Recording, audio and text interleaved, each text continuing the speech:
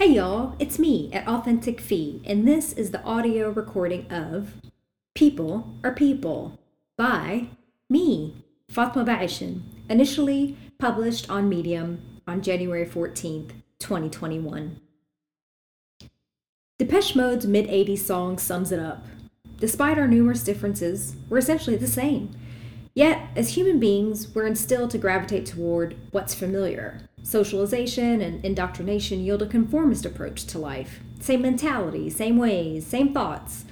Not only can we inherently fall into the trap of building our own echo chambers, but we miss out on the palette of people life has to offer. And the ultimate irony, all the similarities amongst the differences. I've been blessed to experience many cultures and cities around the world, a few diametrically distinctive. Yet, the staunchest awareness that surfaced over my years was people, wherever you go, are just that. People. No matter what age, background, religion, ethnicity, or sexual orientation.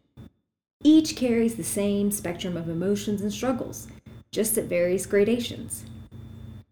Each also carries the same desires, especially the desire to belong. Having lived life in both the West and the East, the South and the North, downtown and backwoods, I've been unduly pigeonholed and labeled by countless folks as too proud, too modest, too conservative, too progressive, too religious, too liberal, too passive, too aggressive, too weak, too assertive, too tan, too white, too Western, too Bedouin, too curvy, too skinny, too formal, too casual, too intellectual, too diplomatic, too direct, too polite, too rude, too quiet, too loud, too friendly, too standoffish, too structured, too fluid, alpha female, pushover, redneck, camel jockey, Republican, Democrat. Y'all get the gist. But nobody awarded me the moniker that truly captures my essence. Not naive, but idealistic. The idea that I have the power within me to change the world. I automatically choose to see the good in people, places, and situations, even when the alternate traits far outweigh my tunnel vision hopes. And sometimes, projections. Admittedly, my childlike approach often landed me into a detrimental cycle of overgiving, both with the aim to amplify the good, but mostly contorting to belong. I realize only now that I was accountable in enabling these imbalanced dynamics that tipped the scales and submerged my essence.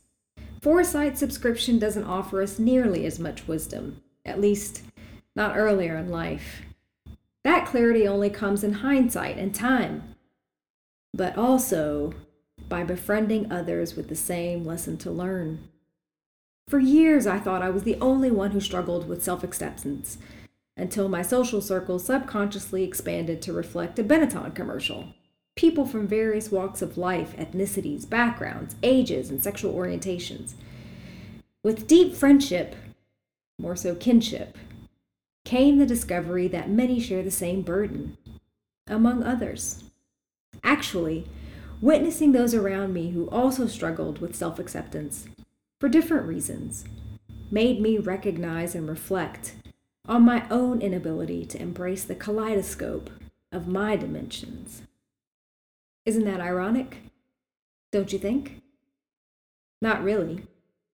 People are people, so why should it be?